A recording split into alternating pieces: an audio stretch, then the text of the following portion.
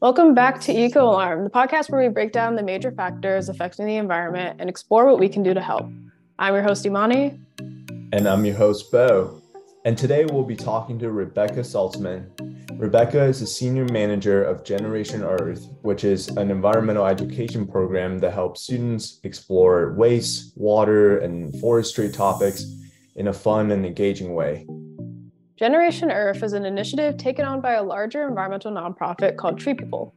Along with its Generation Earth educational projects, Tree People also works with communities on environmental justice projects, restores ecosystems, protects natural parks, and conducts research on policies that support nature-based solutions. Today, we're super excited to talk to Rebecca about the work Tree People is doing in education and how we can get involved. And it is also in a special episode because Imani will be graduating. Yes, I will be graduating. So not only is this our last episode for the season, but it's the last episode for me hosting, which is bittersweet. But I'm really excited for the next season of Eco Alarm, and we'll be having a new host. And so just really excited to see where it goes.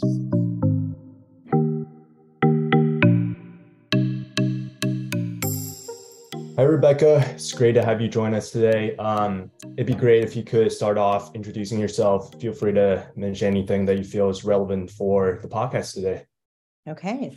I'm Rebecca. I am the senior manager of Generation Earth at Tree People. I've been with Tree People for almost a year and a half. My background is originally in social work and food access. And then after working for a little while, I learned I could combine my passion for the environment and all things food with my education. And it's actually that intersection that I focus on now.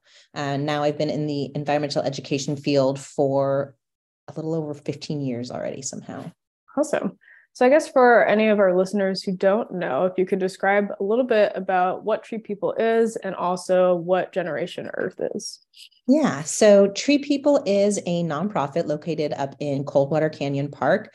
We have inspired, engaged, and supported more than 3 million people to take action for our environment by planting and caring for our trees and forests in mountains, parks, and our neighborhoods as well.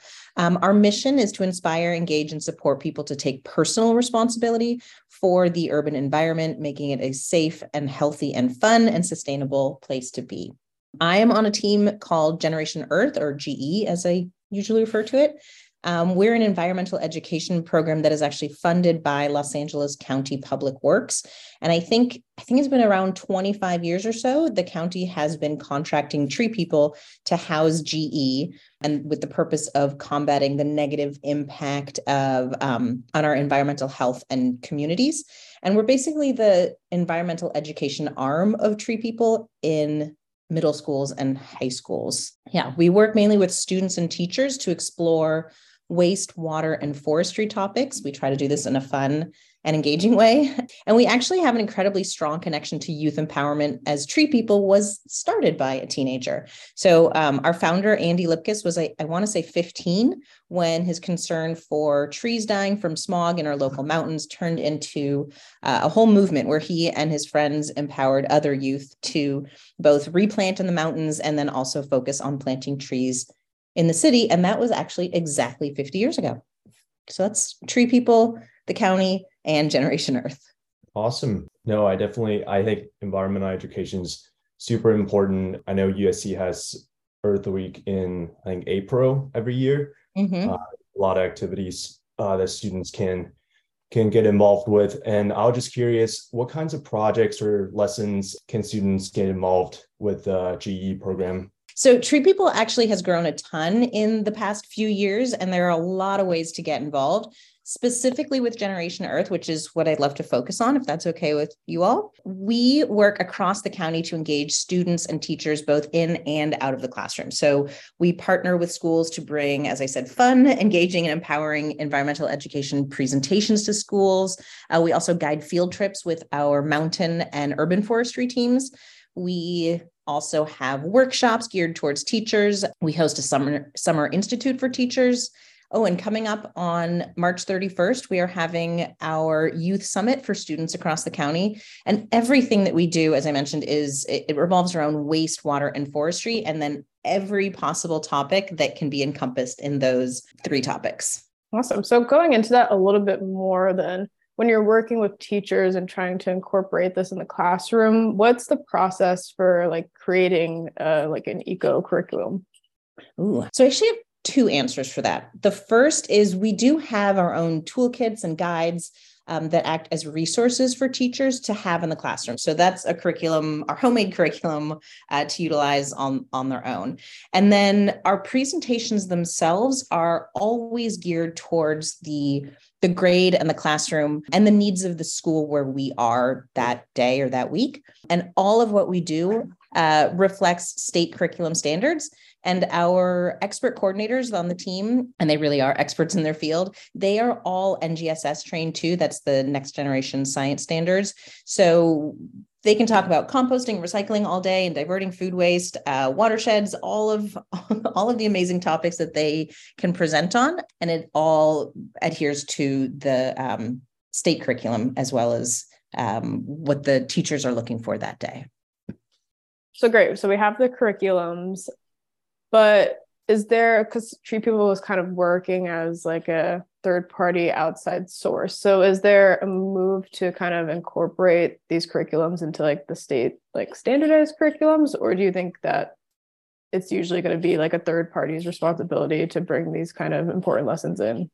That's a really good question. So a lot of schools do have an environmental education curriculum, and they want us to just come in and enhance it in some way, or be a guest speaker in some way, or provide a field trip.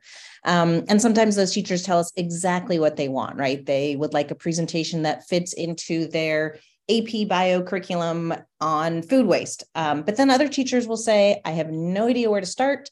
I don't know anything about environmental education. And so we come up with these ideas and options for them, because we aim to not only empower students to take action, but also teachers. So if we can help create a curriculum that focuses on environmental education, then we definitely want to do that as well. That's great to hear. I wish I had something like that when I was in high school. Right? Have you seen, would you say there's like an increased awareness over time for schools to incorporate these into their curriculums, or also what are some of the challenges that you see working with kids, especially maybe younger population, to get them to care about, protecting the earth and all these important topics? Yeah. So it's interesting. I mean, and I talk a little bit about this regularly, is that environmental education is a bit more in the spotlight, definitely more than when I was a kid. This was not something that I remember being in my curriculum at all. And so it's different. It's interesting that there are so many principals and schools who are in full support of this. And I'd be happy to talk about the school greening initiative and all the things that are happening statewide, countywide, citywide, because there is a lot happening. And I think being in this field, you really get to see a ton of movement. And I love that Tree People is kind of at the forefront of this movement. And I get to really witness and be part of how that's evolving and moving. As far as challenges in particular, that I feel like everyone on my team would probably say something kind of different. I feel like the biggest challenge is probably that getting into new schools, right? Some of those schools that don't focus on environmental education, and it's not a primary concern or something at the top of their list right now. And so it's hard to get into those schools sometimes, and we don't have relationships with them. And often it's the schools that have the least resources that don't have time to meet with us, or their school is not supportive of it, or their principal is not, or they're just not aware of it yet. And that's really tough, because we'd like to be in every school across the county. And then completely the opposite, I think, as with a lot of nonprofits, burnout is a really big issue. And that's all nonprofits, right? But my team is so dedicated and enthusiastic that sometimes we have to remember we can't be in every school every day. But it's very rewarding to be in the schools where we have these relationships, and the teachers are excited and the students are excited. And we really get to serve a lot of students in schools through this program, which is amazing. Yeah, no, it definitely is. And hopefully things like this new greening initiative that you mentioned can kind of maybe help in bringing awareness to that. Do you mind going into a little bit more detail about that and what that means? Yeah, absolutely. It's huge. And it's really getting, as I mentioned, some of the attention I think it deserves right now. A lot of schools around the county are actually around the world are covered with asphalt, right? Just a big cement oasis. And that's really unhealthy, an unhealthy environment to be in. It's rough on kids' physical, mental, and educational health. So I think it's just a few months ago, our legislature allocated $150 million to school greening specifically. So that means removing asphalt, planting trees on campuses, and really a lot more. And it's just such a crucial step to protecting students and teachers from extreme heat and other climate-related health problems, both direct and indirect. And I really could go on for ages about that. I mean, did you know that I think it's shade trees alone can lower surface temperatures by, I want to say 45 degrees, and can lower air temperatures by around 9 degrees. That's just the tree. So that's just breaking up the asphalt and putting trees in. So it's huge. And then, my field, studies show green spaces and trees affect all of us in so many ways. And just to bring it back around to, like I said, one of my favorite topics, health, it really does affect anxiety relief and anger reduction, and it improves learning outcomes by helping create more engaged and attentive students. So I really can go on forever on this topic. And we actually have a workshop. GE has a workshop coming up in February about addressing these very topics, and you are all welcome to join me. And yeah, like I mentioned, there's actually a lot going on statewide and in the county, in the city. Do you guys have green bins in your apartments or houses right now? Have you seen those green bins out there? Yep. So that is the work of SB 1383, Senate Bill 1383, which aims to divert a ton of food waste from going to our landfills. So there's a lot going on in the environmental education movement right now. So wait, are those actually used or supposed to be used for composting then? Yes. Oh, I thought it was just like a yard waste bin. It is yard waste. So that also for industrial compost, all the yard waste, all of that good stuff. We actually have a workshop about that as well. You can come. Maybe I do need to attend. I think because what I've seen from like people is just that it's usually just like trees, or not trees, but leaves and stuff in there. Yeah. But I had no idea that it was like all encompassing like that. Well, and even that, I mean, that's diverting it from going to the landfill, because that's a lot of space. So yeah, I have a giant bin right here. I have one in my backyard, and then also one for the industrial compost that I don't want to give to my worms in my compost. Awesome. That's good to know. Yeah. And I think it'll just keep growing. Like there's more and more education coming out about it. So, you're not the only one who didn't know that was what that was. Yeah. They should really explain it to us. Right? The leasing companies. They're just like, okay, here it is. But that's great to hear though. And I think it's important because especially at USC, I think we take kind of our green spaces for granted. Our school is very pretty and stuff. And then the few times that I've gone to like the nearby, mostly elementary schools, you can definitely see a clear difference there. And so I hope that bill kind of makes a difference there, because I think everyone deserves to, go outside of their school and feel like calm and have that. So yeah, that's exactly it. So I guess throughout all of these experiences, then what's been your like most rewarding experience in this work? I really love the environmental education space. You'd be hard pressed to find anyone here who is not passionate and dedicated to seeing a brighter future in this field. I really appreciate my team and the community I work with. And I do have to say that I really love when I get to join the field trips. And I see students coming off the bus and they're kind of looking around and just being like, okay, where am I? What is this mountain? And usually within a few minutes, they get really into it because we start talking about how they feel in the nature, what they see, what they sense. And I'm going to say by the end of the day, they're all pretty much all really into being outside, talking about native plants, reforestation, just all of it. And they tend to really love getting their hands dirty, even if they don't realize it when they start. And that just goes back to alternative ways of learning and being outside, right? It's just a different service learning project. It's a different way to learn and engage and empower students. So that's really my favorite, is when I get to go on the field trips with them and see that change, that immediate change. That's awesome to hear. It seems like the team really enjoys what they do, especially on these field trips. Like with that, I was curious, where do you see the GE program or Tree People going in the future? We're constantly expanding and learning over here. I think with our climate really taking center stage these days, we'll just keep growing and evolving. In GE, we are constantly saying, because there's so much doom and gloom out there, right? There's so much information that's really heartbreaking.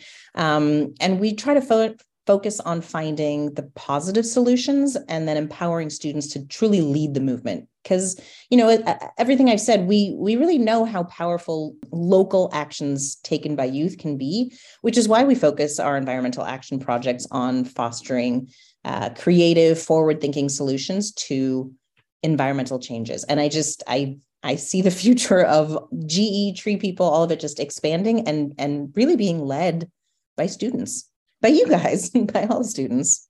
And that's a great segue, because I was just thinking, like, how exactly can us as college students get involved either with Tree People or Generation Earth? Well, I'm glad you asked. So first of all, you can go to our website. It's just treepeople.org. And there are a ton of opportunities constantly listed there. We have amazing volunteers. We have people who come out just like for one time. And then we have a ton of folks who are dedicated volunteers who lead tree plantings in the mountains, in the communities, all over.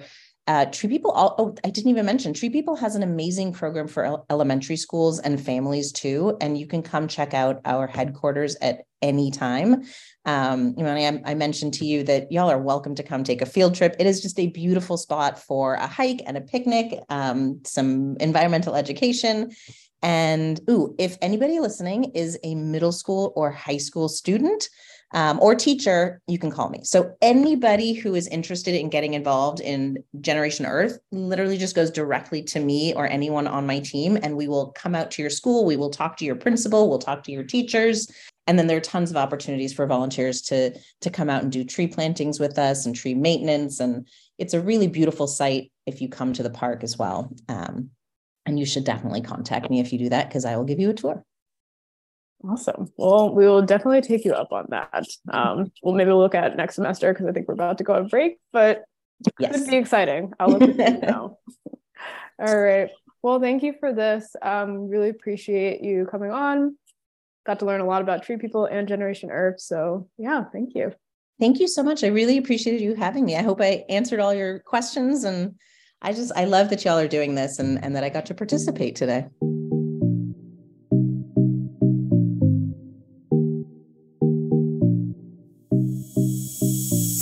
Okay, that'll wrap up our episode for today.